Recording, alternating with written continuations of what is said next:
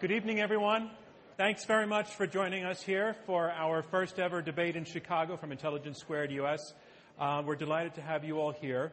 My name is John Donvan. I'm with ABC News, but this is something I do for the pleasure of it, and so I will be acting as the host and the moderator. And I wanted to chat with you very briefly before the debaters come out about the special functions of being an audience member at one of these debates, because it's not a passive role. A couple of things. One is that the debate is structured in such a way that you actually act as the judges. We ask you to vote 2 times before the debate actually begins, and then again a second time after the arguments have been made. And in the first vote, we basically ask you to look at the motion and tell us whether you agree or disagree with the motion. In this case, too many kids go to school. And the way we take the vote, there's a keypad at your seat, bunch of numbers on the right-hand side. And what you do is you push number 1 if you agree with this motion. And if you disagree with the motion, you push number 2. And if you're undecided, you push number 3. And we lock that in. It's all very instantaneous. If you feel you made a mistake, just push the correct number and it will correct to your last vote. And then at the end of the debate, after all of the arguments have been made, we go through 3 rounds. We ask you to vote again. On this vote, we ask you to do something slightly different, which is to tell us, regardless of your position when you came in, which side you feel actually presented the better argument. Because what we try to induce here, what we try to create, is really well-reasoned argument. We encourage the debaters to try to impress you with the quality of their ideas. So that can involve wit and humor and pushing your emotional buttons, etc. But we really ask you to judge not who you want to win or what your personal convictions are, but who really brought the best intellectual game to this thing. The other way in which you're critical as members of the audience is that in the middle of the debate, I come to you to ask you questions to put to the debaters. And I really encourage you to do this and to stand up. And what will happen is if you raise your hand, I'll find you. You stand up. A microphone will be brought to you from the aisle. If you're seated upstairs, you'll need to come down. You just stand up and ask what we hope will be a very terse question. Now, we do this in New York, and it can be very tricky because in New York, the audience members actually want to debate the debaters. And I have to shut them down. So what we really want you to do is to look at what the motion is and ask a question that you feel will move this debate into territory it hasn't been in before, but that's still relevant to the question before us, whether or not too many kids go to college or not. And I encourage you can make a very brief opening remark, set a premise, but then very quickly get to what we all would recognize as a question, which is a statement that has a question mark at the end of it. And so that's basically it, to ask questions and to listen closely, to judge these people on the quality of their arguments. Also, because we're being broadcast on NPR stations across the nation, we have a lot of 2 things. You'll hear me say a lot of things over and over again. I'll keep saying that we're here and that we're in Chicago and what my name is and who you are. I'll be saying that again and again for the radio. I want to encourage you to, because of the radio broadcast and because it actually tells the debaters how they're doing, to let them hear you. It's fine to applaud when you hear something you like. It's fine to make it clear when you hear something that you disagree with. That sound is what makes it live radio, and it also tells these debaters how they're doing. So feel free to give voice to how you think this is going. And also because it's being broadcast on radio, there are a lot of sensitive microphones in the room, so we wanted to ask everybody, which I just did, to turn off, in the sort of the airplane rules, turn off everything that's electric or electronic because it'll interfere with the microphones and send some bad signals into our electronics. So, okay. All right. So are there any questions about the process or the procedure? No? Okay. It's fairly straightforward. We really thank you all for coming. And this has become a bit of a hot ticket in New York, and we've been wondering how it will travel outside. So we're delighted to see the place full. Thanks very much, and we'll see you in a couple minutes.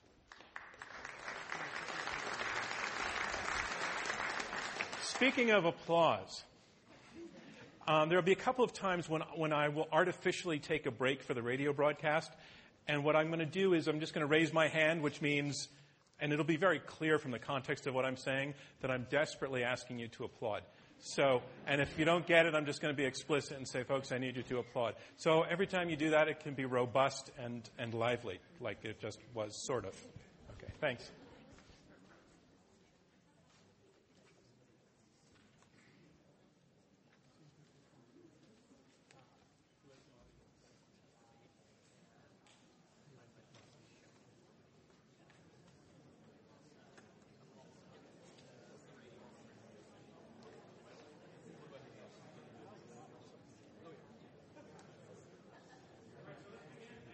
I just want to welcome our debaters to the stage.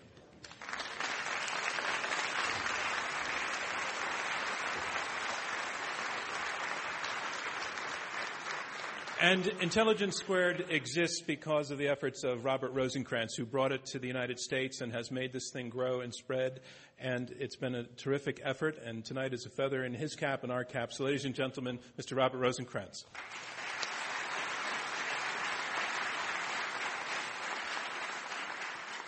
Thank you and welcome. We're so pleased to be here in Chicago and proud to be a partner with the first Chicago Ideas Week. My role in these proceedings is to frame the debate, to outline the reasons we felt it was worth having. Tonight's motion is so counterintuitive, one might wonder why we chose it as a topic. After all, there seems to be ample statistical support for the value of a college education. College graduates earn about $20,000 a year more than high school graduates, nearly $500,000 over their lifetimes. Some 9.7% of high school graduates are currently unemployed, compared with 4.2% of college graduates. So going to high school and not college doubles your chance of being unemployed. In a rapidly changing global economy, many of the traditionally high-paid jobs in manufacturing that high school graduates could get are gone forever. And employers are looking for the kind of cognitive skills that we normally associate with college graduates. And turning from material considerations, isn't a liberal arts education likely to produce a superior electorate, a more vital civil society, a citizenry with better understanding of American ideals and better ability to adapt to changing circumstances? And on a more personal level, a Chicago reporter asked me how I, who transcended an obscure family background through scholarships to Yale and Harvard Law School, could possibly entertain tonight's motion. So, what is the counterargument? It is that only a small percentage of high school graduates actually have the aptitudes to do well at colleges of reasonable quality. The majority of those enrolling in college lack the basic skills and aptitudes to take pleasure in the experience or otherwise to succeed. For such students, college becomes an extended adolescence, and at best a remediation for inadequate high schools, but not a grounding in the essentials of cultural intelligence and such basic skills as expository writing or quantitative reasoning or scientific method or primary research. Might not such students get more from vocationally oriented education of the sort they would likely receive in such successful economies as Germany and Switzerland?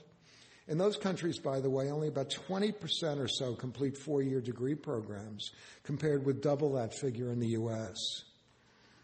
And for the students at the very top of the scale, at the most elite colleges, might college prove an impediment to creative thinking or a distraction from their entrepreneurial drive?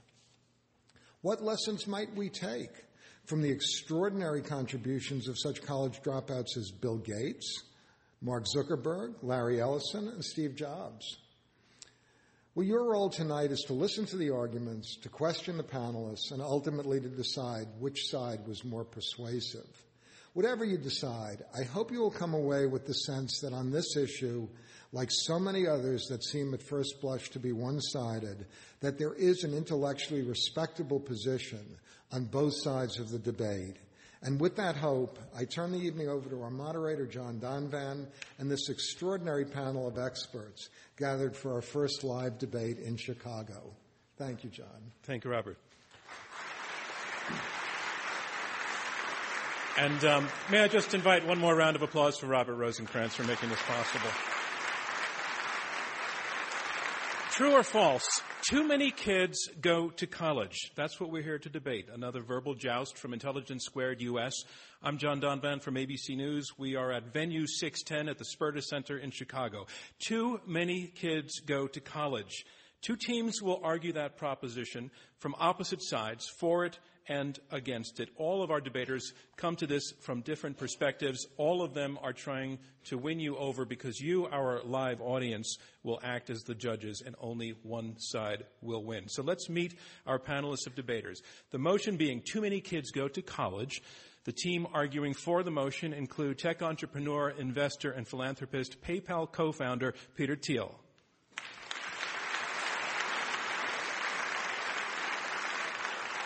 His teammate is a political scientist who sees the Bachelor of Arts degree as a source of class division.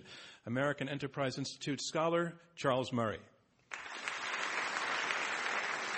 Opposing them at the facing table and arguing that it's not true that too many kids go to college, one of Northwestern University's most transformative leaders, President Emeritus Henry Bienen. And joining him, an entrepreneur turned academic. He is also a columnist for the Washington Post, Vivek Wadhwa. So this is a contest. It's a debate. One side will win and one side will lose. And you, our live audience, will hear them debate for 3 rounds. And then you will choose the winner by voting once before the debate and once again after the debate. So let's go to the first debate now. If you go to the keypads on your seats, only pay attention to, on the right-hand side is the one that's relevant to you. Pay attention only to keys number 1, 2, and 3. The others are irrelevant. If you agree with the motion that too many kids go to college, if at this point you agree with this side that's arguing that point of view, push number 1. And if you disagree with this side, push number 2. And if you're undecided, push number 3. And if you think you made a mistake, just correct it, and the system will lock in your last vote. So remember, we have 3 rounds of debate. After the 3rd round of debate, we ask you to vote again to tell us who you think presented the best argument, and the team that has moved its numbers the most will be declared our winner. So on to round 1, opening statements by each debater in turn. They are 7 minutes each. These statements are uninterrupted. Our motion is too many kids go to college, and speaking first for the motion, I'd like to introduce Peter Thiel, who is making his way to the lectern. Peter Thiel changed our world and the way we do business by co-founding PayPal. He is the creator of that online payment system as well as an early investor in Facebook. You have now, Peter, stunned the world with your decision to offer grants of $100,000 to people under 20 who forego college, at least for a time, to take on some sort of entrepreneurial task, which is going how? It just got started, but we selected 24 students for the first 2-year cohort, and they've been starting over the last month or 2, and it's off to a really great start. All right, terrific. But awkward fact, Peter Thiel himself, Stanford 1989, And 1989 BA in philosophy, and 1992 law degree, Stanford University. That is correct. I'm going to start with that fact, actually, but yes, right. that is We're all very going to true. be looking for an explanation. Ladies and gentlemen, Peter Thiel. Thank you.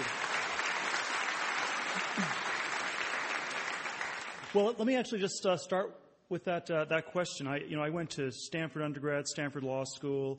Throughout the 90s, I had a belief that education was absolutely paramount. We should only hire people who went to the best schools, and we discriminated on this basis very aggressively in hiring at PayPal. And I thought this was the most important thing in our society. And over the last 4 or 5 years, I've gradually come to shift my views on it for a number of different reasons. The narrow technology context in Silicon Valley is that I saw so many very talented people who had not gone through college tracks and who had still done extraordinarily well. In some ways, they were often more creative.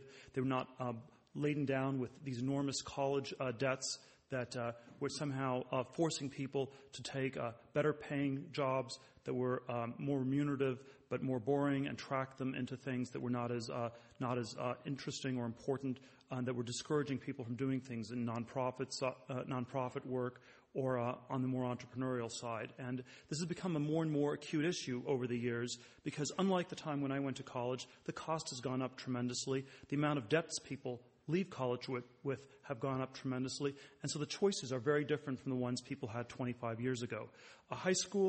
College costs in nominal dollars have gone up by more than a factor of 10 since 1980.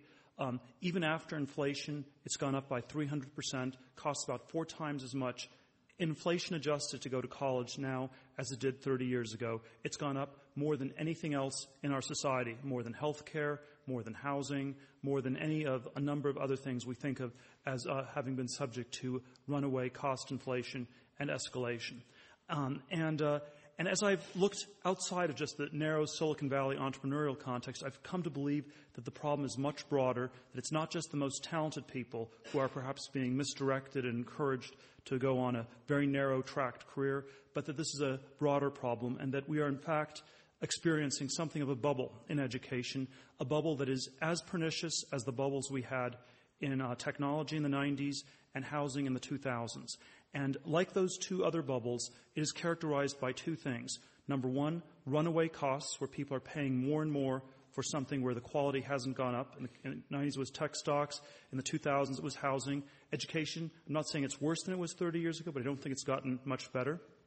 And secondly, by an incredible psychosocial dynamic where you cannot question it. And in 99 in Silicon Valley, you couldn't question the NASDAQ valuations. And in 2005, you could not question people buying houses. It was strictly taboo and forbidden. And in the same way, this is the one thing people still really believe in our society. And to question the value of education is like questioning the existence of Santa Claus with 3-year-old kids or something like that. And while we're not trying to scare the children here or anything like that, we do think that we cannot afford to have a third bubble in this country. We had 2 already. They were catastrophically bad. They led to enormous misallocation of resources. And when we look at education more carefully, there are a lot of worrisome signs. Student debts at this point total over $1 trillion. And when you look at how well people are doing who come out of college, they are still doing pretty well. They're still doing better than they used to. But the outperformance has been going down. It's been going down since about 2000. The law school context I'm quite familiar with. There are about 50,000 people a year who graduate from law school in the U.S. There only are 30,000 legal jobs available in the U.S., and I would argue we have maybe too many lawyers as is. But we're producing way more for a society that probably already has too many. The median wage for lawyers is $62,000, which isn't that great considering that you've taken on another $250,000 in law school debt typically. Pre-med. There are only about 9% of the people who study pre-med have slots available to them in medical school. The other 91% are wasting their time. And somebody should have told them that their freshman or sophomore year and not waited till their senior year or several years of post-college to figure that sort of stuff out. If you broaden the ambit more generally, there's something like 17 million people in the labor force who have college degrees and are basically doing unskilled work. You can find narrow and extreme statistics. There's something like 6,100 people in the U.S. who have PhDs and are doing janitorial work. And so when we say that education is important and paramount, that is true, but it can also be a distortion and it can be a distraction from some of the very real problems we have as a society. We need to figure out how do we create more jobs, how do we create more good-paying jobs. We don't have enough of either in our society. And while education is linked to them, it's not this absolute thing. And what we want to question is this notion that education is an absolute good or an absolute necessity. And in fact, when people say, as our opponents do, that it is an absolute good or an absolute necessity, you start ignoring all these problematic facts. You start making a lot of catastrophic approximations that abound. And that's what we want to sort of push back a little bit. Let me say one thing that we're not arguing for. We're not saying that nobody should go to college. We're not saying that college is categorically a bad thing. We're not saying everybody should drop out. We're simply saying that too many people are going to college. just like too many people were buying housing and too many tech companies were going public in the late 90s. Doesn't mean there should be no tech companies or no houses. It doesn't mean we should shut down all the colleges, but we need to make this a much more careful, deliberate choice. And what we are hoping to start with this discussion and debate today is a discussion that would encourage all of you to think more about your future. Do not think of education as something that's an automatic ticket to the future. You need to think about it yourself. If I had to do something over again, having gone to Stanford, I probably would still go to college, even with the higher costs. I didn't have any great ideas of what to do instead. I'd probably still do the exact same thing as I did in the late 80s, even with all the problems. But one thing I would try to do very differently is not accept the answer that this was the automatic thing, that this was the thing you should do without thinking. I would have tried to think about what I want to do with my life as a senior in high school and a senior in college, and not simply have more education be the automatic default answer for everything.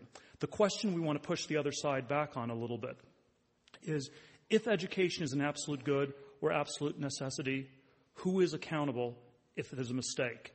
And if these people are taking on these enormous debts and are getting it wrong, where can they go to get a refund? Peter Thiel, your time is up. Thank you very much.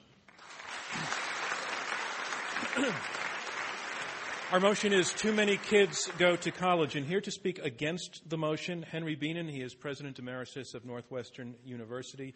And Henry, in the nearly 15 years that you were there, the university's success really was and is recognized as your success during those 15 years. The school increased its endowment 15 times. The sports team won more titles. Applications skyrocketed. You launched a Center for Nanofabrication and Molecular Self-Assembly. Let Harvard eat that, right? But you know these guys at the other side are saying that you're a denizen of a system that they say is in a bubble. So you're going to need to impress them. It's a joint effort to make a great university. Thank you for that, John. It took a lot of people working hard. Henry Beeman. Thank you. Ladies and gentlemen. Well, thank you all for being here, especially Mayor Emanuel. Thank you for coming. You gave a great speech this morning at the budget. This is an important debate. It's about the American dream. It's about social mobility and American democracy, because the answer to the question as to whether too many kids go to college is fundamentally about what kind of a society we hope to create. I care deeply about this issue. I'm an educator, 28 years at Princeton, 14 and a half years as Northwestern's president, now chair of a proprietary for-profit college, Rasmussen College, and a member of the Board of Education appointed by the mayor for the Chicago public school system. Sure, some dropouts make it big, but social and economic policy should be informed by data and analysis, not anecdotal individual life histories, no matter how compelling. Most people are not Bill Gates or Steve Jobs. We should not misread particular circumstances at particular moments of time as an indication of likely long outcomes. As Damon Runyon once said, the race is not always to the swift, nor the battle to the strong, but that's how the smart money bets. The argument that too many people are going to college is not new. In his youth, Richard Freeman, a Harvard economist, argued this in The Overeducated American in 1976. He was wrong then, and our opponents are wrong now. And by the way, he's changed his mind. We now have studies and lots of information, Mr. Rosenkranz alluded to some of them, which should persuade anyone with an open mind that more years of school, post-secondary, are positively correlated with earnings over one's lifetime, and also correlated with lower rates of unemployment and shorter duration being unemployed when a higher degree is not obtained. 4.3% of college graduates are currently unemployed, more than triple that number of high school students or high school dropouts are unemployed. This is very compelling. There's a clear wage premium to education. There's also a social premium to society, not just to individuals.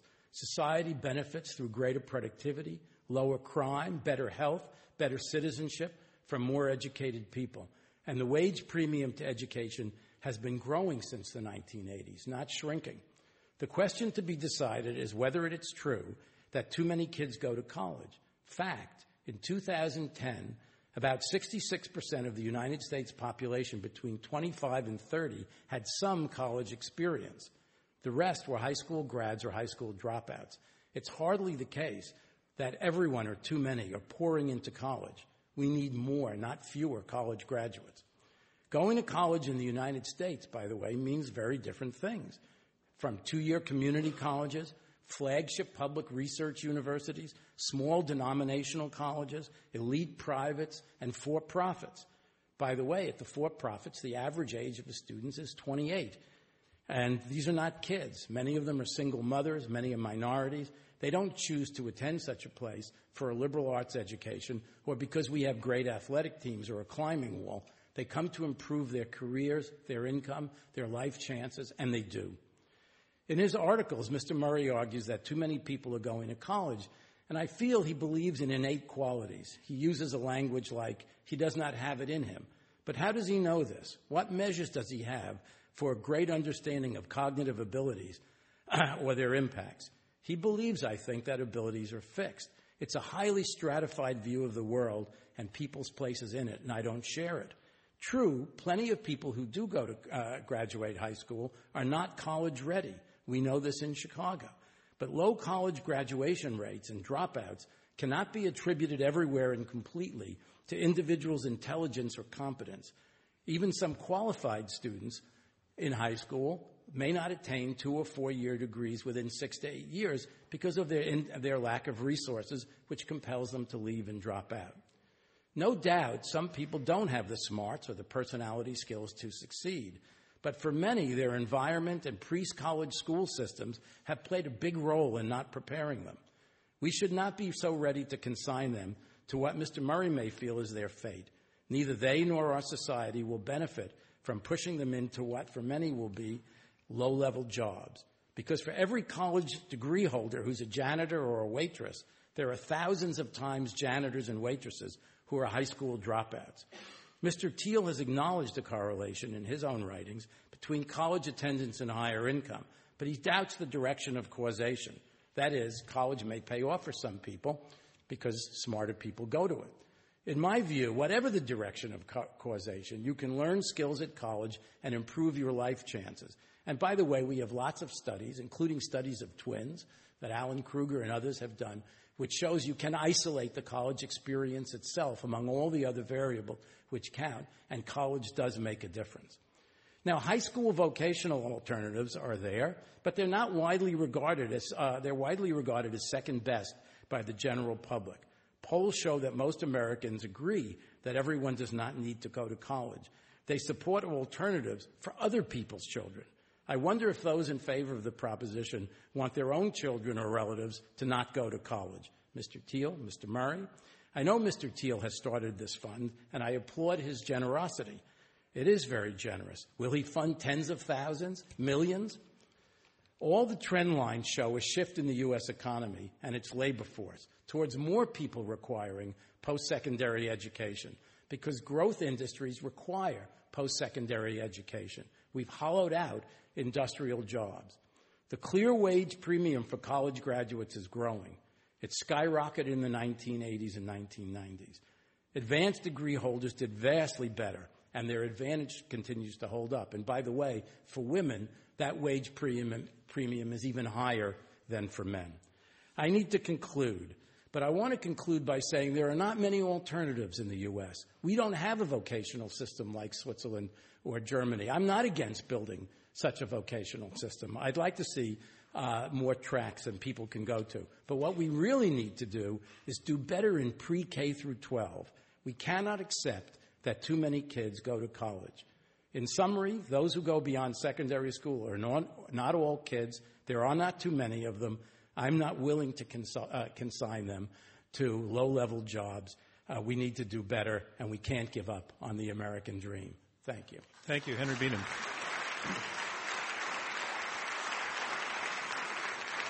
So a reminder of what's going on. We are halfway through the opening round of this Intelligence Squared U.S. debate. I'm John Donvan. We have two teams of 2 members each arguing out over this motion: too many kids go to college. You have heard the first 2 speakers, and now on to the third.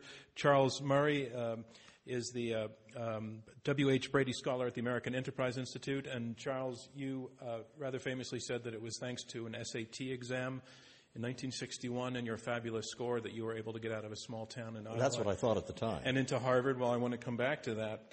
So you went to Harvard, you did well in the liberal arts environment, then you kind of moved on to the conservative arts, and you... A trendsetter in terms of thought on issues such as welfare, where your writings had impact on policy.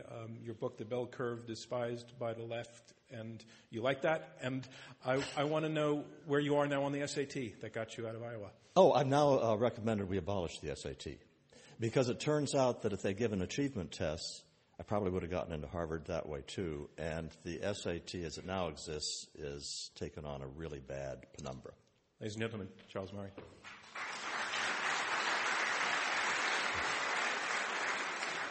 I think we better get the topic straight.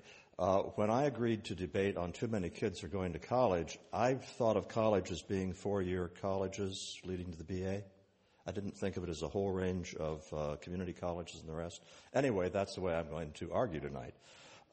Because if the proposition were that too many kids are trying to get more education and training after high school, I wouldn't have accepted the position on the affirmative. Almost everybody needs more education after high school.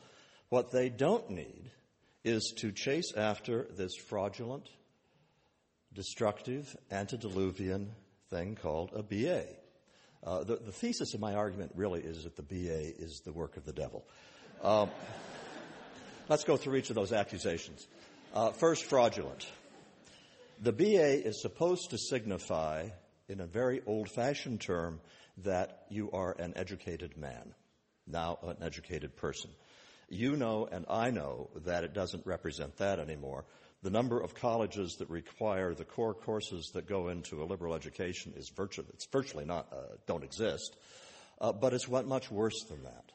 If the only thing you know about a person is that that person has a BA, you don't know anything.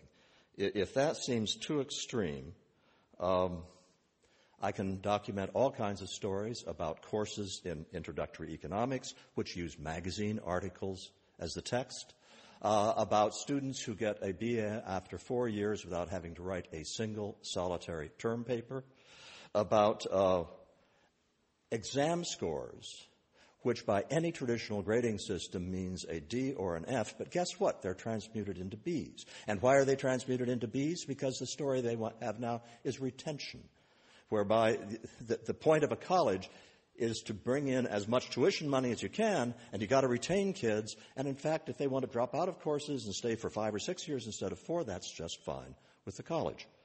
You can talk to employers all over the country who will tell you about applicants who have BAs, who can't write grammatical sentences in their applications and sometimes can't read very well.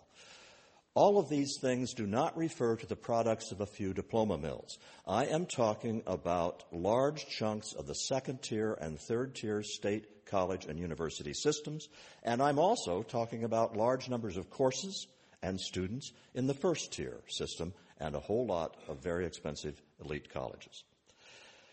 Knowing what major a person had doesn't tell you very much.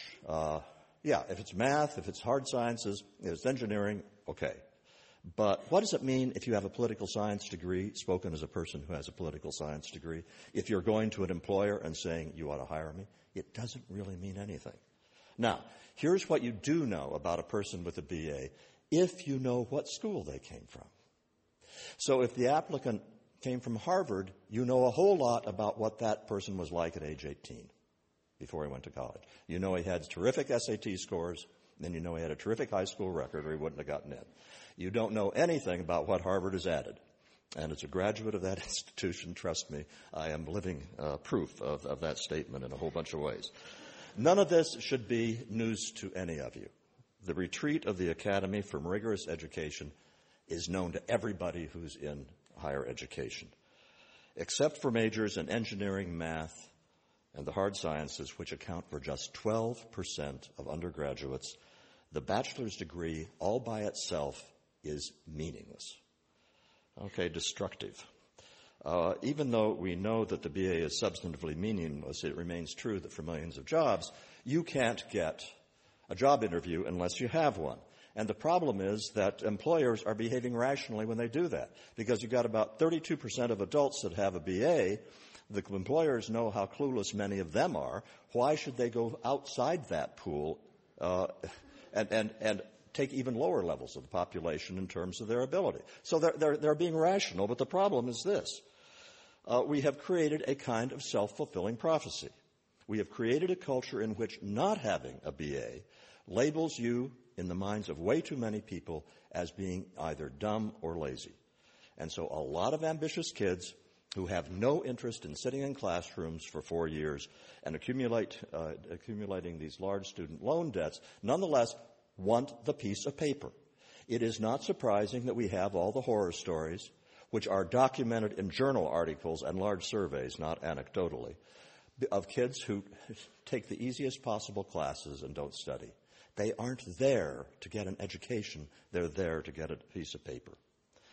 It is hugely destructive to have created this kind of false credential.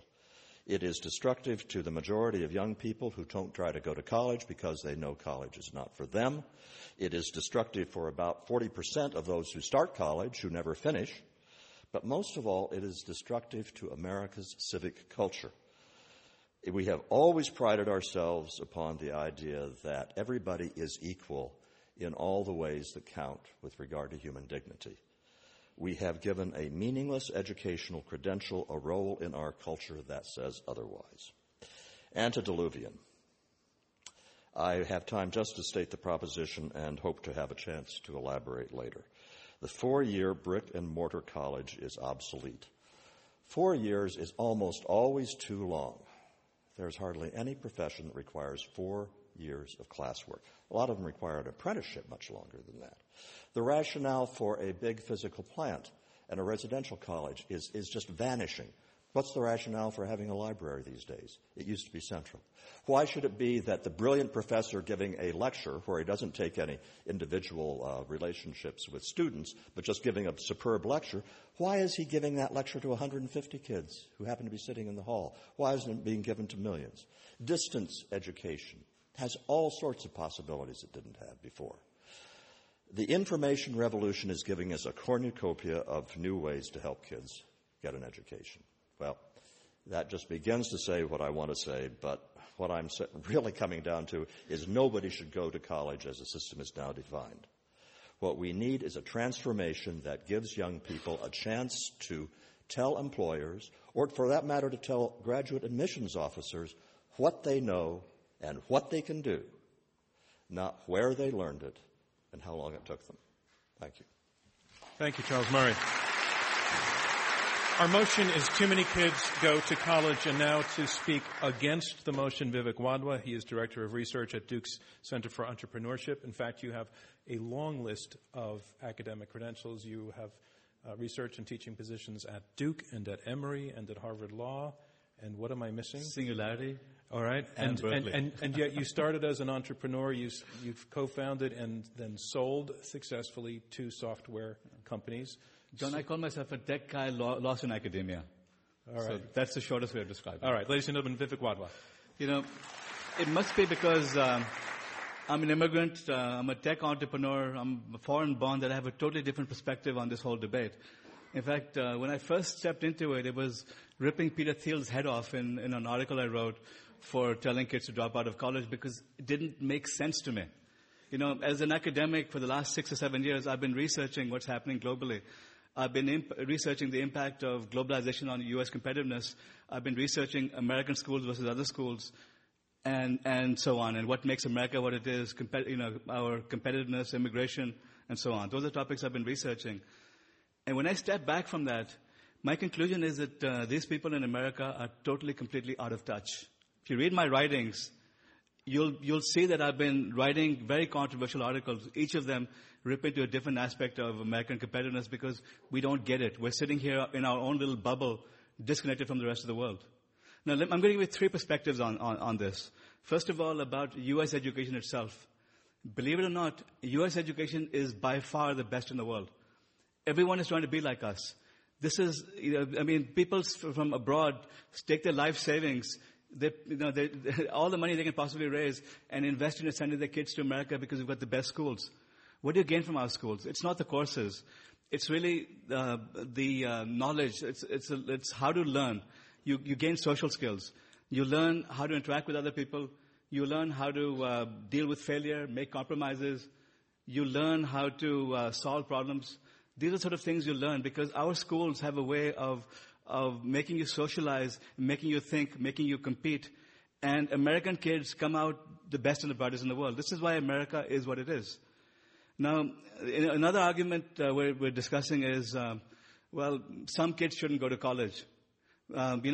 Charles has written a lot about IQ tests being determinants of who will and won't succeed in life. To me, that's complete baloney. I mean, my whole life, I've faced stereotypes because I happen to be like a race that may not be very smart. In my youth, it used to be that my people were, beggars and snake charmers. Then we became low-level engineers. Now we're hotshot CEOs. In my lifetime, I've seen the transformation of how people perceive me. So if I was going by these classifications of who should be and who shouldn't be educated, my people shouldn't get education because we don't really deserve it. We're not going to be successful, therefore leave us out. You'll find the same thing with many other minorities in America. We don't know. I tell you, I know from my own children that they've gone through gyrations of trying to decide what they want to be when they grow up. When they were young, they had some ideas. Later on, they had other ideas. Now, if I had to decide when my sons were 16 years old whether they would go to school or not based on their aptitude, it would be the worst decision I could possibly ever make because I'd be wrong. Both of them decided to do completely different things from what they were talking about when they were young. Children don't know. So who are we? Who are parents to try to figure out whether they should get education or not? America is what it is because of our education system. America started educating the masses and its productivity rose. We became the most fiercely competitive land in the world because we educated everyone. Now, there are a lot of people left out, as Henry talked about, but the solution to fixing America's competitiveness is to bring everyone up, to educate everyone. Now, we can debate what a college is. To me, a community college is a college. A college, Peter Thiel basically lives in this bubble called Silicon Valley where everyone thinks, when they think college, they think Stanford. They think Berkeley maybe is, one level below Stanford. But that's it. And when he talks, and when he gives all these great talks about education, he talks about $200,000 of debt, $250,000 of debt. I know some great people who've gone to community colleges who have almost no debt, who worked part-time, been able to pay their fees off. Our community colleges in this country are also colleges, and they too are better than the best. They too are better than the best institutions in most other countries of the world. I don't know why we keep forgetting that. Now, I also teach at several universities. I was in Tsinghua University, and my students brought up Peter Thiel. He's quite a legend worldwide now. They said, Professor, is there really an American investor who's paying children to drop out of college? I mean, they were so confused. At the end of it, we talked about it, and they said, this is great because we're going to eat their lunch. This is what they were thinking. They didn't say it. But this is what's happening in the world right now. Just as we have these stupid debates about educating our children, the rest of the world has learnt our trick. India and China now graduate 1.5 million engineers a year. They're educating all their people because they know that it's going to make them like America and they're going to eat our lunch. So if we keep having these silly debates about 4-year degrees and this and that, we're going to lose out. You talk about entrepreneurship. Again, I've gained a lot of respect for Peter Thiel by chatting with him. But, he talks about entrepreneurs who can be pulled out of school and do very successful. Fine. There are 20, 25, maybe 200, 2,000 people in America who don't need to go to college. I've researched this systematically.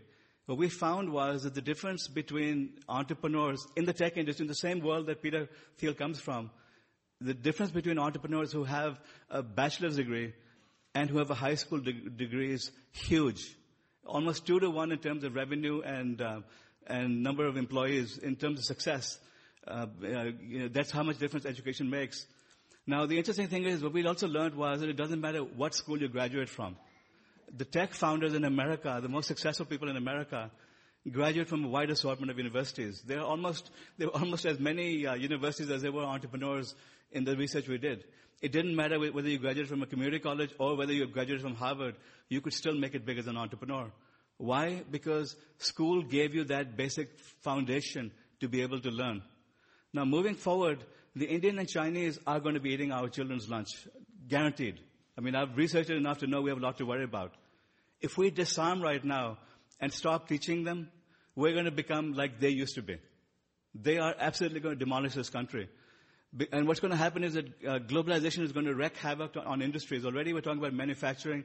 We're talking about several industries now going offshore. It's going to happen more and more. We're going to have to keep constantly re-educating our workforce. 10 years from now, we're going to have massive retraining programs for our workforce. If you don't even have a bachelor's degree, if you don't even have basic education, you're beyond hope. These people maybe end up, waiting tables at restaurants, but we're going to have too many of those. We need to provide our workforce with a basic education.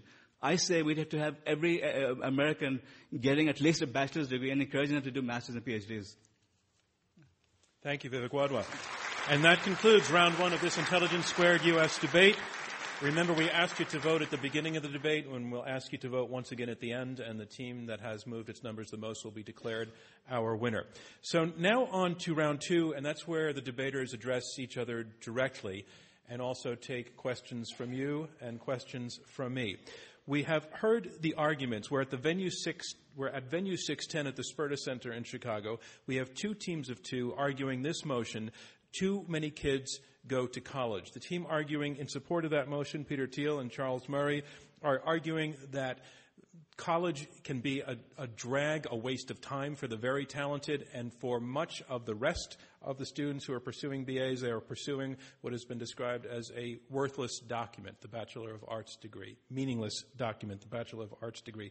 The team on the other side, they include Henry Beenan and Vivek Wadhwa, are arguing that, number one, going to college is part of the American dream, that those who go to college do better financially and otherwise than those who do not, and that from a competitive point of view, we will be falling behind the rest of the world if we accept the notion that we need to limit in some way the numbers of people going to college. I want to put a question to the side that's arguing for the motion and take on that American dream question. And Peter Thiel, I think Henry Beenan used the term.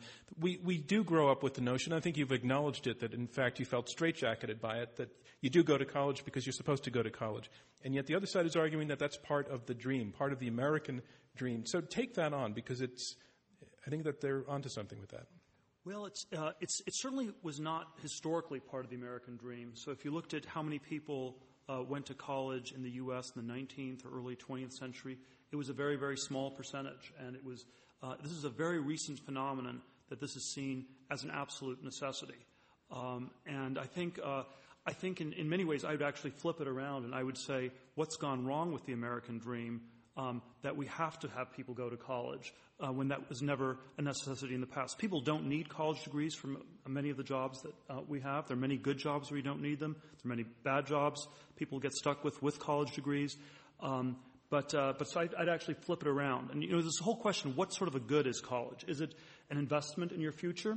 I don't think it's a good investment because it's costing too much, and there was seemingly no accountability whatsoever from the other side on the costs. It was absolute good, any price. Pay no attention to what the price is. Is it a consumption decision? And I sort of have joked that it's like a 4-year party, and I think that's kind of true, but I think people are too stressed out to really have a 4-year party when they're taking on $250,000 in debt and know they're going to be debt slaves for the rest of their lives or for the next 10, 20 years. And so I think the way to think of it is that it's basically become an insurance policy because the cracks in our society have become so big. And we need to be asking, why are so many people having to pay more and more for insurance? And what's gone wrong that we're paying so much for insurance? So, Henry Beenan, your opponent is describing more what sounds like an American nightmare in terms of the debt, in terms of having to do this, in terms of being the wrong thing for lots of people, and yet they go into it unthinkingly and get hurt by it. Can you take that on? Well, I didn't think this was a debate about cost. I'd be quite happy to talk about costs. A lot of the sticker price is discounted, as you know, through very substantial financial aid. Plus, I also took literally the topic of college, which means lots of low-cost colleges, Vivek and others, and myself pointed out. I don't think it's a nightmare for people. I think most people come out of a college experience feeling better. In fact, there's even surveys of that. How do you feel? If you feel better as a person, and it's quite positive. I think of it as a consumption good, but not as a full-time party for 4 years. No doubt there are some people who do that. Woe to them. But it's a consumption good in that there's something good in of itself of learning about beautiful things and learning more analytical ways of thinking. It was Steve Jobs himself, the late Steve Jobs, who said when he came back after dropping out of Reed and sat in on courses, he took a calligraphy course. And that calligraphy course gave him a whole new world of thinking about design. Who knows what in the college experience will trigger for people thinking about the world in a different way. Let me go to Charles Murray, and maybe we want to discuss what the metric is. How do we describe whether college is worth it? And your opponent is saying, you can learn beautiful ideas, and I was an English major, and I speak English now superbly. It's been very practical and useful for me. But seriously, are we putting dollar and cents measurement on something that needs to be measured more broadly than that? Well, I'm not doing that. When I say that too many kids are going to college, I'm coming at it, again, let's go back to the American dream thing. In 1960, which wasn't that long ago for somebody as old as I am, only 8% of American adults had college degrees. So college was a big deal then, but 92% didn't, including most of the successful people in this country. Not having a college degree had no relationship to the American dream at all at that time. College did have prestige, but you didn't look down on somebody who hadn't gone to college. And one of the things we don't like to say anymore, but is absolutely true, is we do now. If you are just a high school graduate, you are a second-class citizen in this country. That is a kind of destruction of the American dream that I think it's becoming like a caste system, where if you go not just to college, but to an elite college, the doors will open and you are going to be a success, and you don't get into that. But they're arguing for more people to go to college. No, I'm not. No. I'm saying they're arguing for more people to go to college, thus to presumably reduce the caste system. The caste system is real. I mean, how many people out in the audience can tell to a fare-thee-well when someone says what college they graduated from? You know very well. You go clicking through your mind, and you can place that college as to where it is in the stratification. The argument that your opponents have made that a bachelor's degree is meaningless. Now, you meant that in the extreme. I'm sure you also said that at certain schools. If that's the only bit of information you have about a person, you don't know a thing. Okay. What about John, I tell you, it must be, again, because I'm an immigrant, that I understand the American dream better than most Americans do. Look at the rise of America relative to its education. We rose, in the 50s and the 60s, we were coming out of the war. It was a different era. Over the last 50 or 60 years, we've become the only world superpower. Yes, the economy is in the tank right now. Yes, things are bad. We'll come out of it. This country keeps reinventing itself because it has smart people who can think outside the box, who can reinvent themselves over and over again. Yes, there's some outliers who can't. But the average American can reinvent him or herself. And that's what makes this country what it is. Bachelor's degrees, if we want to declare bachelor's degrees irrelevant, then let's invent something new. But we're not going to be able to change the system like that. Like I said, if we now outlaw bachelor's degrees, we're going to declare defeat to the rest of the world, because the rest of the world has caught the American dream. Those Chinese students I talk about, they are just like my students here at Duke and at Berkeley are. They're just like the students we meet over here. They read the books. They follow us. They understand what we're doing. They want to get those bachelor's degrees. They want to get masters, and they want to get PhDs. That's how it is. So forget about our vision of the American dream. We're now a small part of the world. Our economy is becoming a decreasing part of the world. We're going to be competing like you won't believe over the next 10, 20, 30 years. Let's let the other side respond to that. I didn't hear an answer to the Peter question. Thiel. Well, let me just tackle this whole globalization international thing. So I think there obviously are a lot of things that are very admirable about India, China. People have a great work ethic. They're thinking very much about the future, and I do not want to at all underestimate how serious the competition is or encourage people to be complacent. But the proposition we're debating today is, are too many kids going to college? And if you look at those countries, the percentage is much smaller.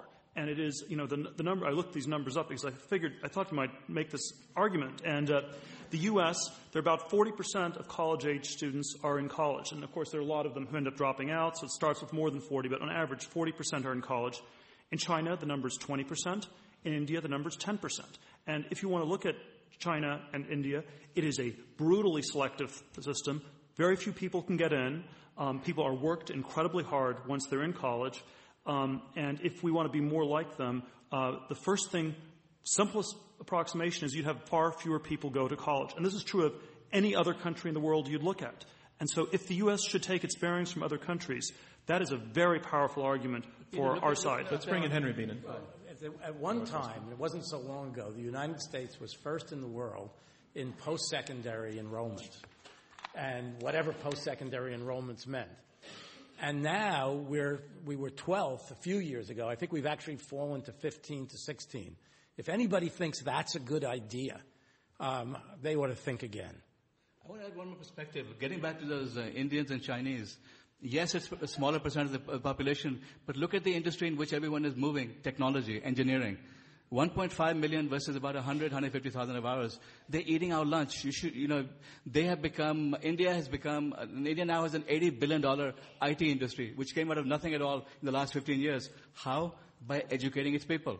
$0 to $80 billion in 15 years. But they're saying that the number of people being educated relative to the rest of the population is a tiny fraction. But that's because they don't have the resources to do it. They're putting everything they can into educating people because they're trying. If you were king of the world, would you educate everybody in India? Would everybody go to college?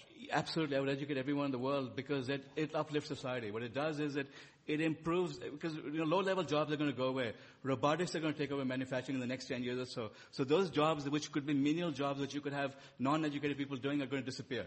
It's going to be a knowledge economy where everyone has to now do intelligent things or they're unemployed. Charles Murray. Look at the way the caste system persists, because you have good jobs, which is being a lawyer or a doctor or a scientist, and then you have menial jobs. Now, tell me where it is written that we ought to be using Charles, this. You're creating a new caste Let me system. finish my sentence. Right. That we ought to think about what is more intrinsically rewarding about being a lawyer than being a cabinet maker. Why should that have any privilege over being a cabinet maker? There are a whole lot of jobs in this world which are wonderfully fulfilling, that don't require a college degree, and we talk about them as being vocational training. That is a kind of invidious caste system in education that I want to destroy by getting rid of the college degree. Which jobs are you talking about? Because what the other side is arguing is that those jobs are disappearing due to automation, robots, et cetera. Wait a minute. Skilled jobs. You want to hire a lawyer or a doctor, you can do that in a nanosecond. You want to find good skilled labor? That's hard. Finding a good plumber, a good electrician to come and fix things, that's hard. We have a demand for a wide variety of skills. A wide variety of skills that we aren't meeting because guess what?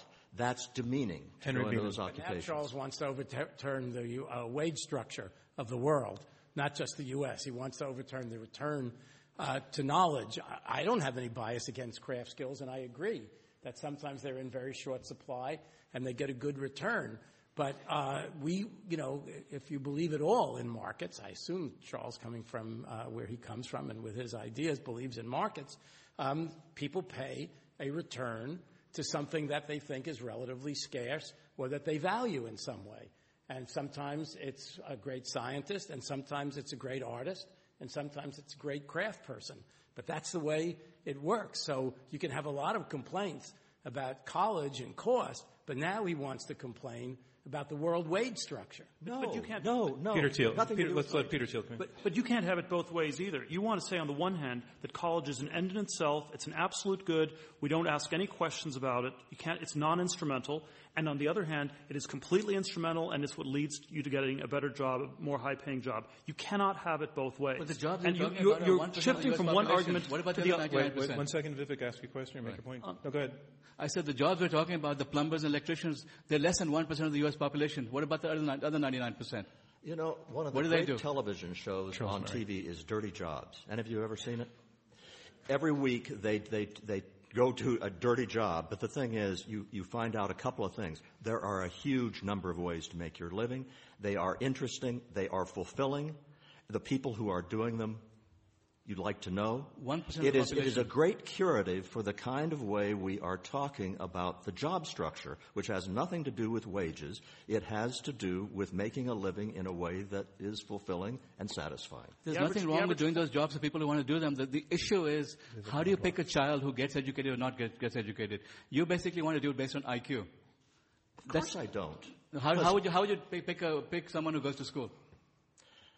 I want absolutely open competition for every position in any kind of educational institution, no matter what it's teaching. Mm-hmm. Where you got the idea, I want to put IQ scores on kids' foreheads and say, you can go to college and you cannot. I'd like you to read a passage of anywhere that I've said that. One point that the other side did make is that education can be transformative, and somebody who may not necessarily start out as a freshman seeming like a superstar signed up for a BA even of the nature that you may not find terribly useful, that the experience of going to college can cause a blossoming, and that just by being there, being in the situation, somebody who wasn't very promising might turn out to have a lot of promise. Can you take that on? Okay, Peter Thiel, you were ready with it. Go ahead. Well, we can find all sorts of anecdotal things. We were told by the other side that we shouldn't look at anecdotes like Zuckerberg or Gates or Jobs, and I agree those are exceptional cases, and there obviously are all sorts of people who have idiosyncratic things that can happen in college. They can also happen outside of college. Socialization does not have to happen in college. People should learn how, this is, again, a really bizarre recent phenomenon. 92% of the people did not go to college in 1960. They were able to be citizens. They were able to vote. They were able to be, we wouldn't say that nobody should have voted in 1960 because they didn't have college degrees. That would have been an invidious thing to say. And when you say that college is a bubble, are you also arguing that colleges have a self-interest in growing, that, in other words, they're signing up students to keep the tuition up? Oh, I think there are extraordinary conflicts of interest. It's like subprime mortgage brokers saying people should buy houses. I mean, the self-dealing that is going on is incredibly severe in all of this. And I do think... All right. I want to take that point directly. One last point. I do think you can't separate the question entirely from the cost question. And so it's like saying, Mrs. Lincoln, besides that, how'd you like the play? So besides the fact that college costs you an arm and a leg, how much do you like it? And these two things are linked together. Henry Beenan, having quintupled Northwestern's endowment, the point made from the other side is that you had a conflict of interest, not you personally, but people in your profession have conflict of interest in inducing students to continue coming to school because of the revenue that flows in as a result. Well, first of all, Northwestern, I can tell you, if you were a full tuition payer and you had no financial aid at all, you were paying about 65% of the total cost of the university. And it leaves out a lot of other things that universities do which lead to higher costs, some of which I approve of and some of which I don't. But we're the research generators of the world in American universities today. Bell Labs is gone. The big pharmas have offshored their research. We've adopted those costs. Now, not every university is a research university. It's not a Northwestern or a Duke or a Stanford. But I want to speak to the question of cost directly, since our opponents, though I don't think it's the subject of the debate, but we don't have to induce anybody to come to Northwestern. We get 34,000 applicants for something like an entering class of 2,000 students. So, and that is true of the elite universities. Not all universities look like that. That's true. And there is this range of places which we've tried to talk about. If you believe in demand at all, people are still voting with their feet. And by the way, it's foreigners who are voting with their feet because they want to come to American universities to the PhD level. We've talked about undergraduate education a lot, but there's something else the universities do out there, or at least certain kinds of universities, which are very, very important. It's a very important function for the place that I was president of. If not, I'll move on to something else. No, I don't have. Okay, I'm curious to know, for you to paint a picture of, again, if you were king of the world, and these BA programs were shut down, or at very least people were discouraged from going to them, heard your message and stopped going, how many people would be left in college? What percentage? And where would they be going to school? In my ideal world, the college campuses would be more full of students than ever.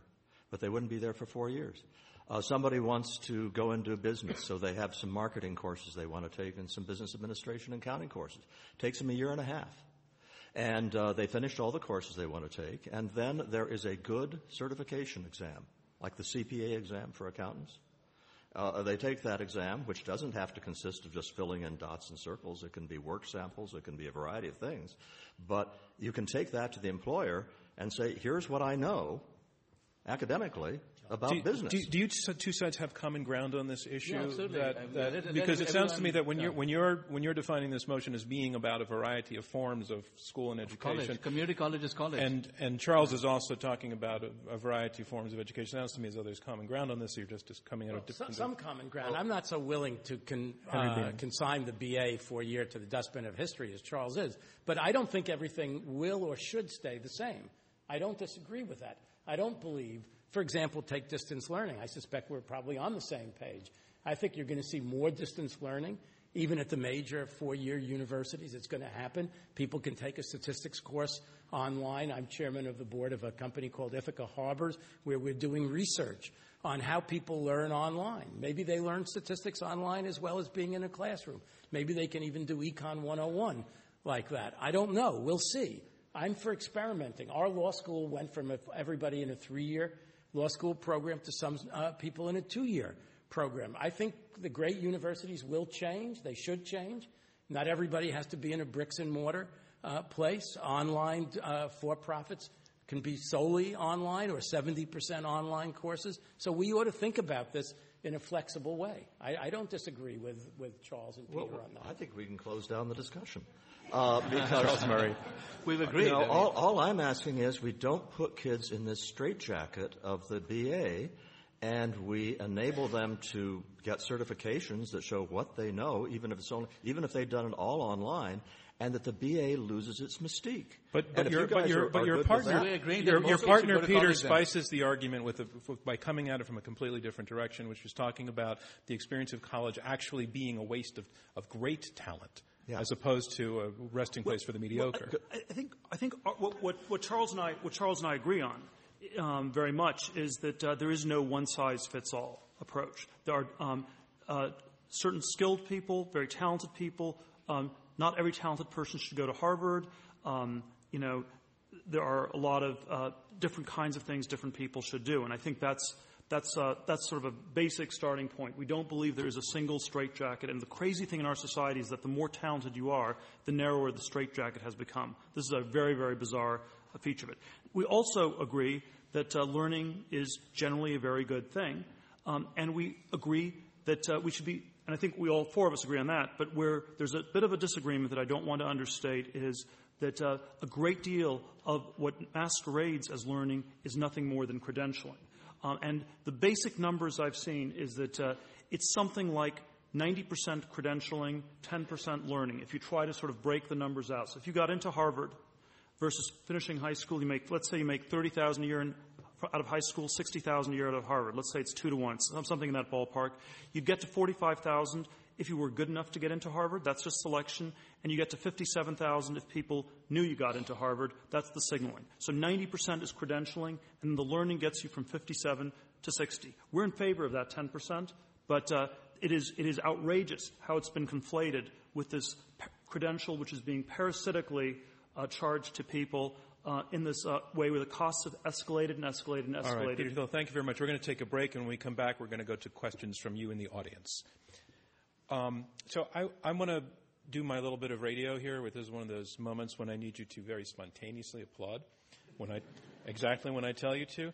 And I'm going to say a line or so, and then I'm going to say the line again without the applause to give the radio editors a chance to make an editing decision on how to do that.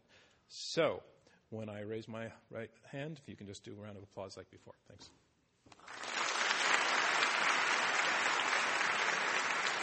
Our motion is too many kids go to college. This is a debate from Intelligence Squared U.S. We are in Chicago. We have 2 teams of 2 arguing out this motion, and now we're going to go to questions from the audience.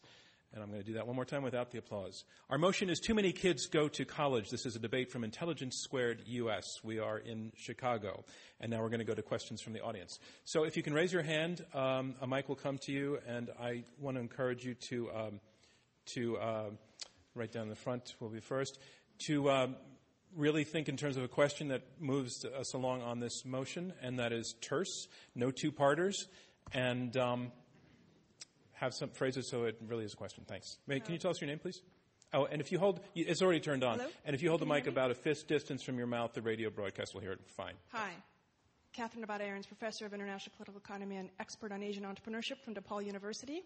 I enjoyed this talk quite a lot. I'm an alum of Northwestern, so it's a great pleasure to see Dr. Beenan, who was the president while I was a doctoral candidate there. It's a great pleasure to see all of you tonight. My question is something that has not come up in the debate, and that is social networks. I do analysis of high-tech gazelles all over the world, and I find that the social networks that individual entrepreneurs obtain while they are in the K through 16 pipeline, particularly while they're at universities and or graduate school, are absolutely critical for them getting, one, trusting business partners, their first business partners, and two, angel investments. So I'd like for both sides to comment on the quality of the social networks that you get while you're in university. Peter Thiel. Well, I think the social networks are quite valuable. It's not clear people should be. It still is not clear that justifies the colleges charging $250,000. I think the social networks tend to be the most valuable only at the elite colleges. Once you go below that level, they actually function in a way where people again do not have access. So I think you have this very ambiguous aspect about how it works. In practice, in Silicon Valley.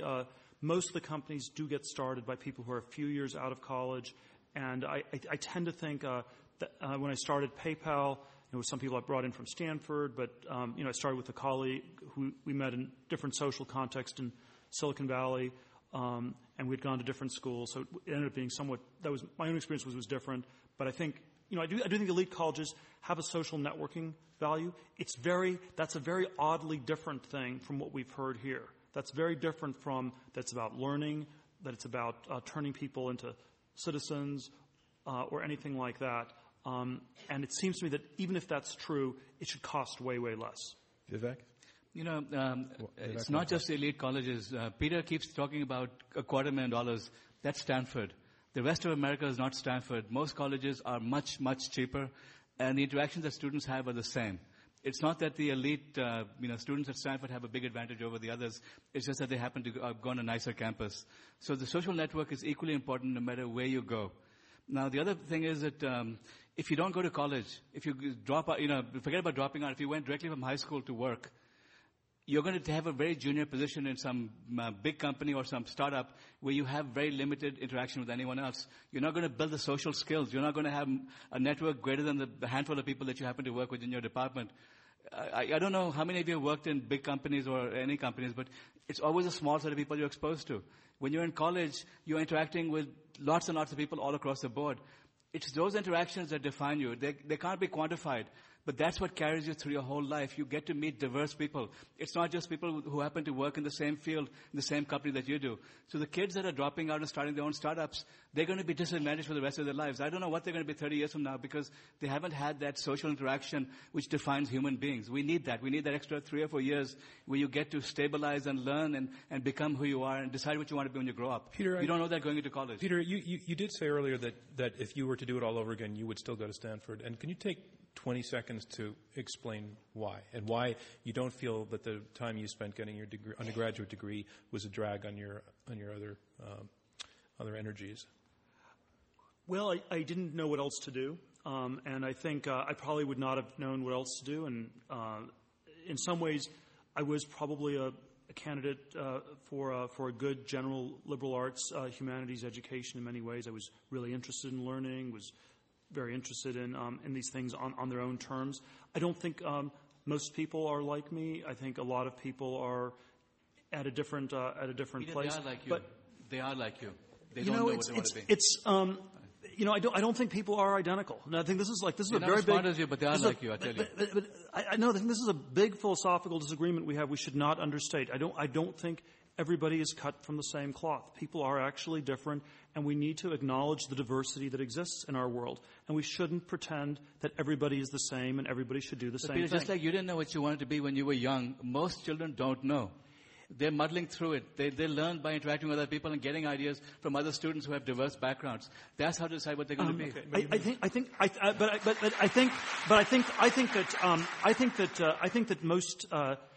I think that there were a lot of people already in high school who were not academically motivated. And I could say that even if they did not know what they wanted to do professionally or work-wise, you could say they weren't particularly interested in reading books and learning, and this was not their talent. That's not what they were psyched to do. And there is something crazy about saying everyone has to be locked into a room and read books, and that's what we have to do. So I wasn't academic motivated when I was in high school. You made that point very forcefully. I just want to go to another question. Sir, you've got a black book in your left hand. If you raise it, a microphone will find you. There you go. Hi, my name is Jeff Nelson, and I actually run a college readiness and persistence program here in Chicago that takes low-income kids to and through colleges. And amazingly, though, I've actually been appreciating some of the comments that are coming out of this table. I do... By this table, you mean the side that's arguing that too many kids go to college? Correct. Okay. What I did agree with is that I share a frustration with higher ed, and I think there is a distortion. But I think the solution is unfounded. I don't think the solution is actually that you should deter kids from actually going to college. I think your frustration comes from the fact that there are fundamental reforms that need to be made to higher education. In my opinion, it should in some way mirror the reforms that are happening in charter schools. Could you bring us around to a question? I will get to a question. Thanks. So, but I mean now. Thanks. So the question is, do you think there are fundamental reforms that could be made to higher education that would sway you to want to have more kids actually stay in college? Yeah, and do you mean the 4-year classic? Yes. Yes. Yeah, I think that certifications as a replacement for the BA is the way to go, and I think there are a lot of market forces working in that direction.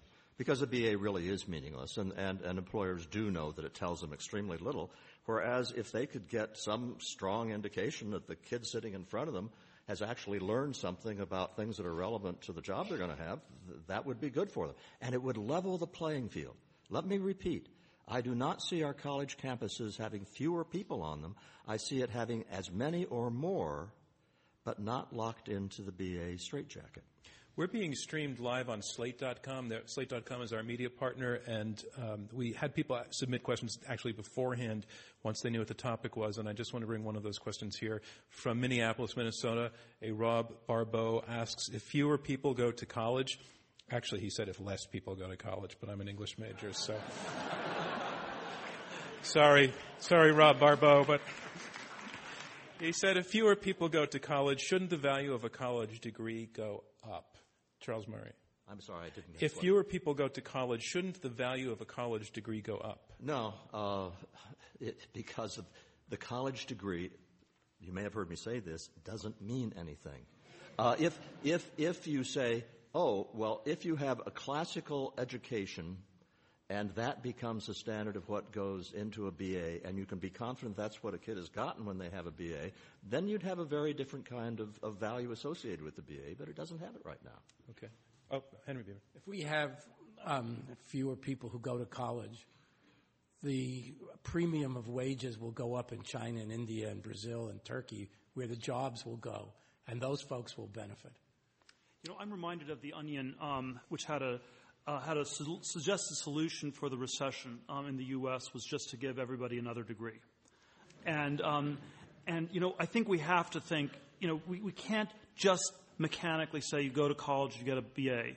It is what are you learning, what are the specifics, and you have to be focused much more on the details of these things. I wanted to take to you, Henry Bean, in the question that Peter's opening point is that is kind of the default position in society, increasing more so, certainly more than he's saying than 45 years ago, that it is, if you're anywhere close to the middle class or aspiring to the middle class, it is an automatic, I have to go to college, without a great deal of the sort of weighing of other options that this team is talking about. Can you take that on? Is it too much of the default position? Well, I think one of the problems in the U.S., and I said this earlier, is that we haven't had a lot of other good options.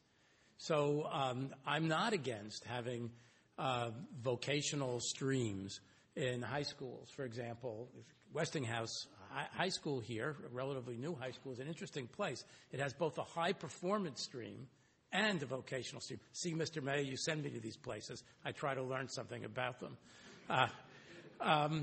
So that's okay with me. I'm not against that. I'm not against for more on-the-job training. Only 10% of our labor force has what the Swiss and the Germans would call on-the-job training. I'm not against that.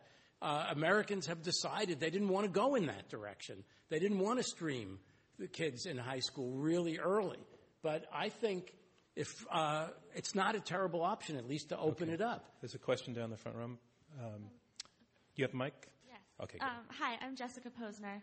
My question is that it seems to me that with the invention of the internet, technology, globalization, there seems to be less and less a concrete set of skills that people need to be successful in the world, but much more like what a liberal arts education I think maybe focuses on is developing critical thinking skills. And so how would a shift from a liberal arts or sort of a broader education to more concrete courses focused on a very specific skill set change the ability of our society to innovate and to continue to respond to changing demands? So I actually very much disagree with almost every premise implicit in that question. But just I'll just flag one. The most concrete skill-oriented education people get is engineering degrees, and that is actually probably the one area, and we may even agree on this, where I think the U.S. Does not have an excess of engineers, but that is something that's specific and tracked, and engineering is specific.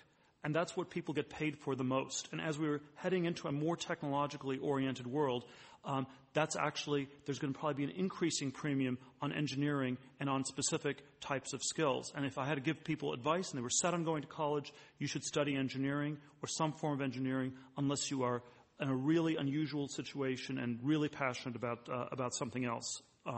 So I would sort of quibble with the question on that level. Yes, come in here because I've been wanting to make this point. Because I think it was Charles who, if I were to reinterpret what he said, he wasn't against too many kids going to college. He was really against too many kids going to 4-year BA at expensive colleges. I don't think that's really a misdescription. But so much of this conversation from Peter and Charles has been a focus where they're negative about the general BA or presumably the humanities and social sciences. So let me speak up for the humanities and social sciences. There are lots of smart people who think analytically and rigorously who take the humanities and social sciences, who are art history majors, God love them, and who are historians, and who learn Arabic, and who learn Chinese, or who learn Hindi, or who learn whatever. And we're going to send lots of those people. They need to have those languages. They need to learn cultures that are different from the U.S. They're going to be business people who go abroad. They're going to be diplomats, whoever they may be. So why should we only think that the only place to get an education which is rigorous, analytical, and will serve you well is going to be in the engineering, mathematics, but what's really going on in the Center for Nanofabrication and Molecular Self-Assembly? Those are not English majors hanging out in there. No. Nothing I said is against the sciences. I sunk a fortune into the sciences, and we hired the best chemists and computer scientists we could hire, and that's great. I don't think it's one hand here or the other hand that. You can do lots of things in a great university. Charles Murray. I just want to comment that when we talk about the humanities and social sciences and rigorous critical thinking, I'm not only in favor of that, I think we have a dearth of it in the university system. Problem is, we are talking as if universities consisted of Stanford, Northwestern, and Harvard and places like that.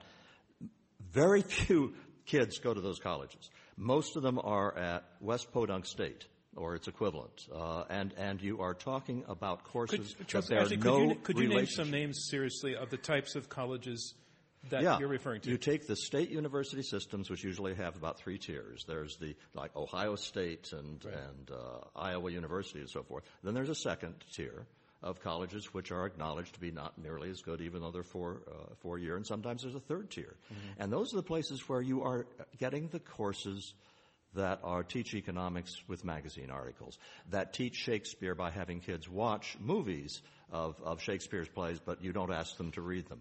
Of places where kids do not – I'm not talking anecdotes. I'm talking surveys about the percentages of kids who graduate from college unable to write grammatical sentences.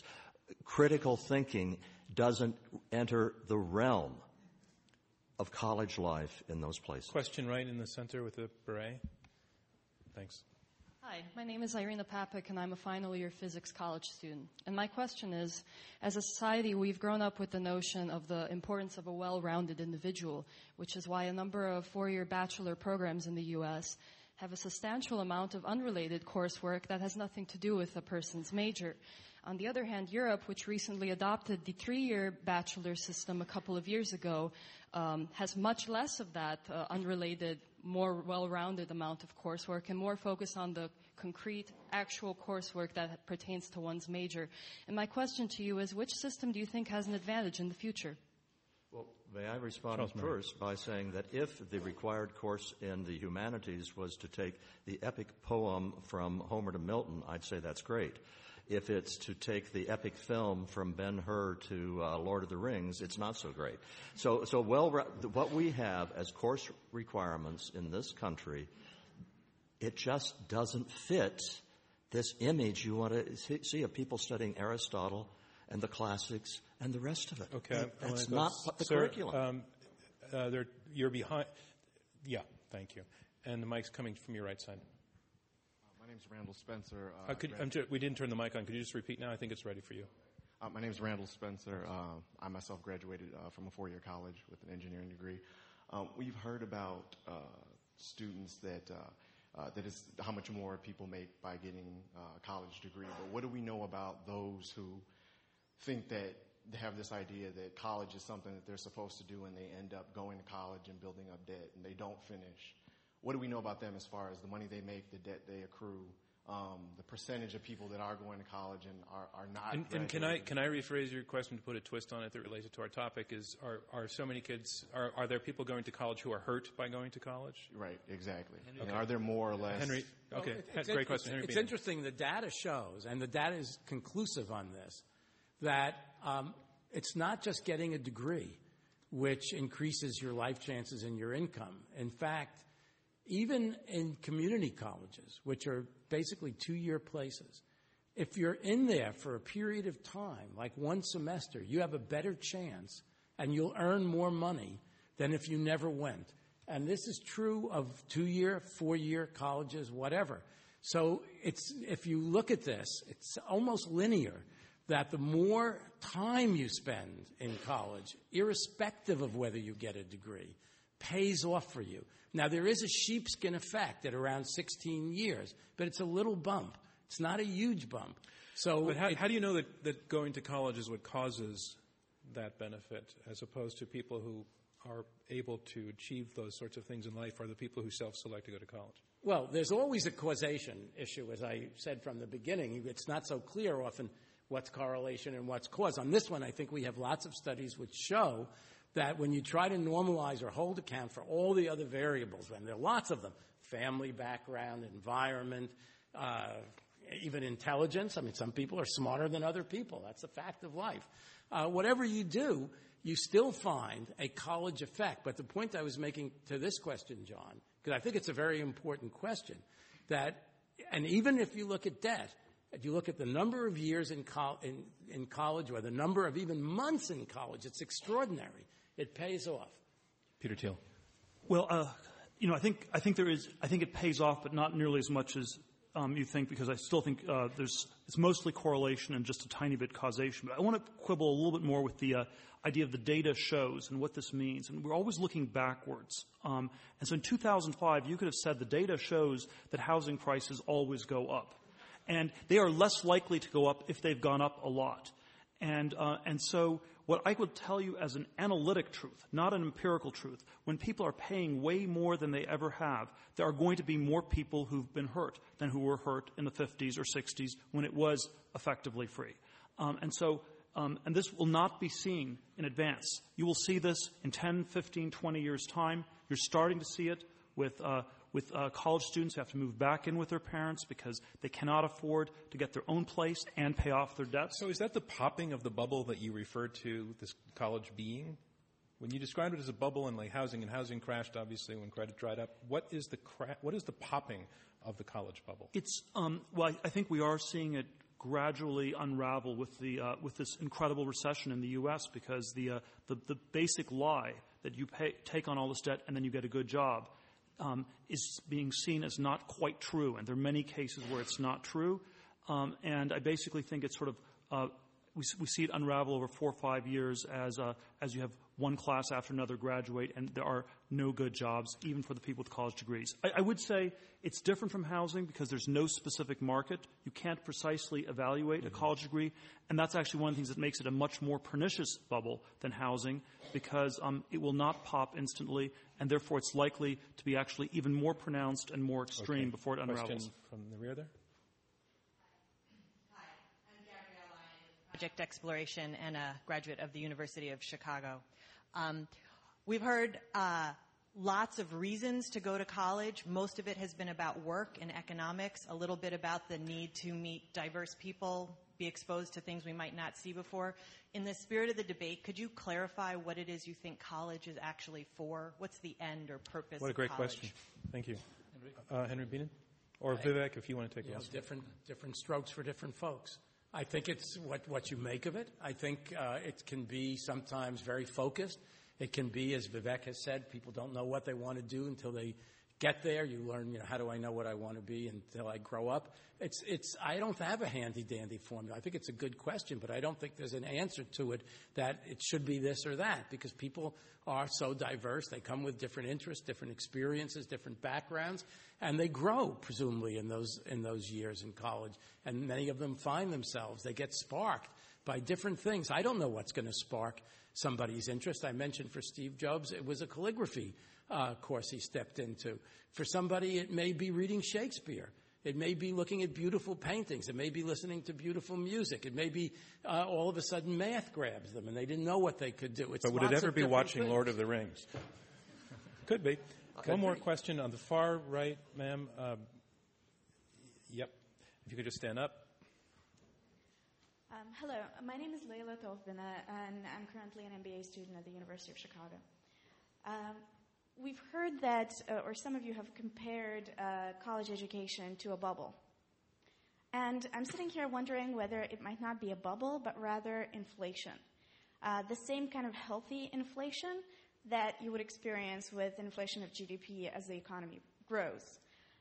So what I'm wondering is, do you feel like high school education, in the same way that it might have been sufficient for society in the 60s, is also sufficient for society today? Thank you. Charles Murray. Well, since I said that virtually everybody needs more education and training after high school, obviously I think that high school is not sufficient. I do think that a great deal of what we talk about as a liberal education can be done at the K-12 level. There are things like the core knowledge curriculum that's created by E.D. Hirsch, which is just wonderful. And it doesn't teach everybody a full-fledged classical education, but it gets a lot of the common cultural knowledge for everyone in K-12. We aren't doing it in college. I think we could do it there. And we take one more question. Green, wearing all green.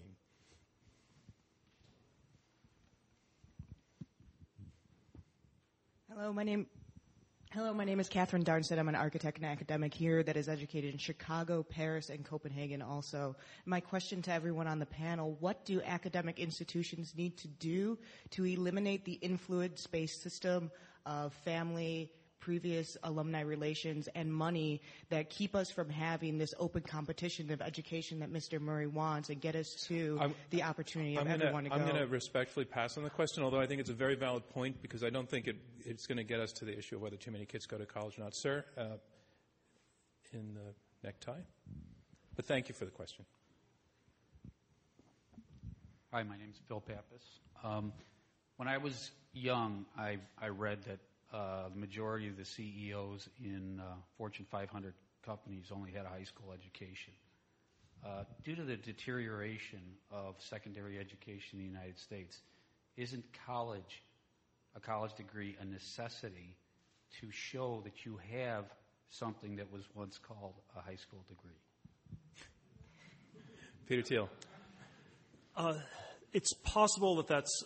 Well, I think high schools vary a lot. Some are still very good. A lot of them are not. But it seems to me that that's a perverse cure for the disease. And so if that is the disease, we should be fixing K through 12 education. And I think probably all of us on the panel would agree that K through 12 education has a lot of room for improvement. All right. And I have to say that concludes round 2 of this Intelligence Squared U.S. debate.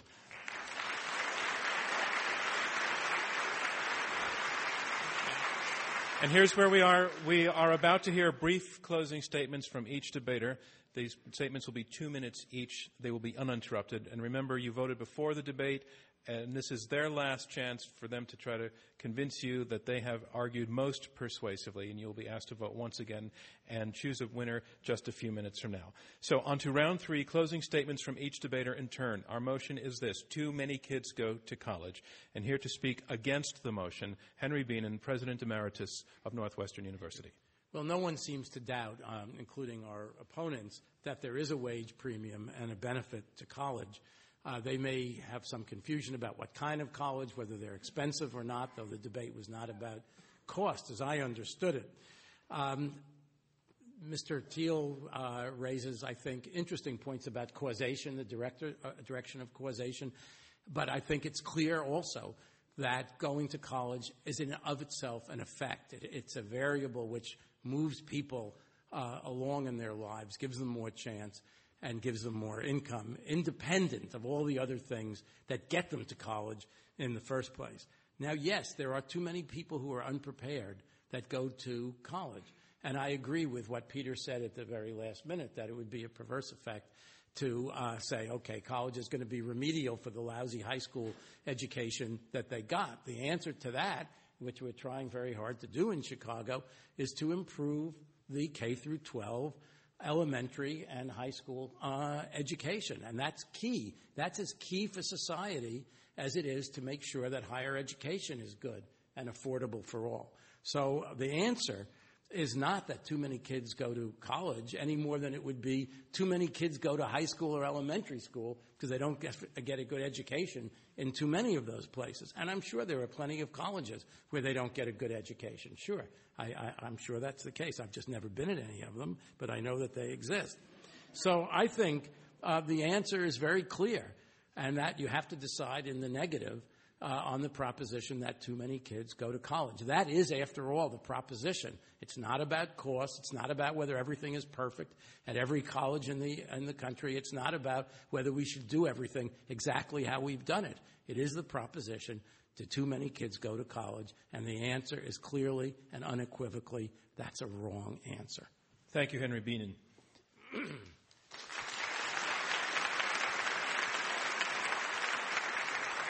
There's a little bit of a lag on that one, but our motion is too many kids go to college, and here to summarize his position in support of the motion, Peter Thiel. He is PayPal co-founder, whose 20 Under 20 Fellowship Awards grant cash to young tech entrepreneurs.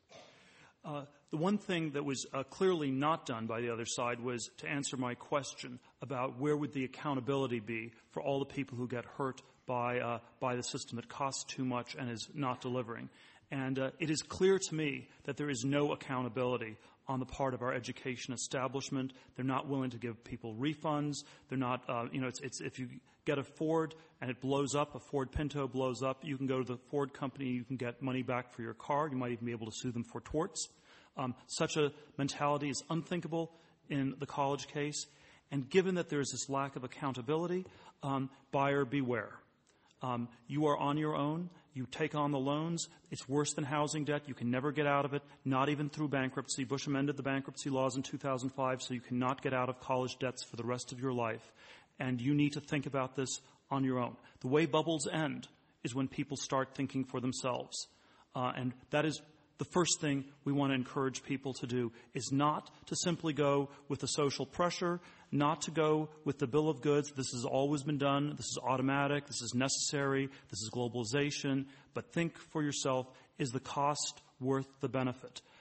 And when more people think for themselves about this, we will get to a very different equilibrium where there's less of a caste system, less of a social need to do these things for status reasons. People will still go to college. They will still get advanced degrees, but there will be fewer of them who do it because there are a lot of people who are doing it for the wrong reasons. And I think that will be a much healthier and more balanced country. Thank you, Peter Thiel. Our motion is too many kids go to college. And now to summarize his position against the motion, Vivek Wadhwa. He is Director of Research at Duke Center for Entrepreneurship and Research Commercialization. What I heard from the other side was that if we define college the way middle America does, then we actually are agreeing that we want more kids to go to college. So I'm not going to spend my 2 minutes on that. I want to actually challenge my new friend Peter Thiel on something which is very dear to his heart, about the fact that it's so expensive to go to college. That I agree with him on. It's also antiquated. The systems are antiquated. Peter and I are both associated with a great university called Singularity University, which is on NASA's campus, where we teach about exponential technologies, how all these advances are happening, which can change the world, impact the lives of billions. Well, think about it. 5 or 10 years ago, did you ever use an iPhone or an Android? None of us did. I'll bet you everyone in the audience has one today. The fact is that it's now possible to communicate in ways we could never do before. We have these tablet devices which can deliver 3D simulations, take us into 3D worlds. We can teach people by taking them into games. We can change the entire concept of education. He has the ability to do that. He's done it before with social network. With Facebook, he's done it with PayPal. He has the ability to do this. Instead of investing in silly little social media technologies, why don't we put our joint efforts into improving education, into changing the way we deliver, the way we educate, and changing the world? I tell you, Peter, you can make it happen. So I challenge you here publicly to put your energy into improving education, into automating, into rethinking the way we educate so that the masses can get educated. Because all of us agree that we do want more people to go to whatever we call college. Again, I'm not going to define it as a 4-year degree. To get more education so we can be more competitive, we can take on the world, we can change the world together. We're going to need it more than ever over the next few decades. Thank you, Vivek Wadhwa. Our motion is too many kids go to college. And now to speak in support of the motion, Charles Murray. He is author of Real Education, 4 Simple Truths for Bringing America's Schools Back to Reality. I think that even though we're supposed to be diametrically opposed, in fact, there's a lot of common ground. It's not a very good thing to say to win a debate. But suppose we got rid of the BA because it doesn't mean anything. Suppose we had as the goal of education not this piece of paper, but we had as a goal of education that all children shall reach adulthood having discovered things they love to do and having learned how to do them well. If we take that as the goal of education, we will have a system utterly different from the one we have now, and it will not be college as we know it. It will not be 4 years. A lot of times it won't be residential. And most of all, it will not separate people into those who are college graduates and those who are not. And the fact is that every career goes through a couple of phases. We all start out as apprentices. And after we learn our trade, we become journeymen. And some of us who get really good at it become master craftsmen. That is just as true of a history professor or a lawyer or a physician as it is of a carpenter or a plumber or an electrician. The kinds of changes we need to make to our educational system, sweeping fundamental reforms, getting rid of the BA, moving to certifications, has as its ultimate goal, in my view, something that is very important for an America that is increasingly stratified by class. And that is that it promotes a recognition among us that we are all engaged in the same process. We are not divided into professionals and service workers or blue-collar workers. We all start out as apprentices, we become journeymen, and we all strive to become master craftsmen. Thank you. Thank you, Charles Murray. And that concludes our closing statements. We have been through all 3 rounds of this debate now, and it is time to learn which side you feel has argued best. We're asking you again to go to the keypad at your seat that will register your vote. We're asking you to judge on this motion, too many kids go to college, which side presented the stronger arguments. Press number 1 if you feel this side, arguing too many kids go to college, presented a better argument. Press number 2 if it was this side. Press number 3 if you are or became undecided in the course of the debate, and we'll have the results in about 90 seconds from now. So before I announce the results of that debate, I just want to, first of all, thank our panelists for coming here with the attitude and the kind of argument that we encourage. They were terrific.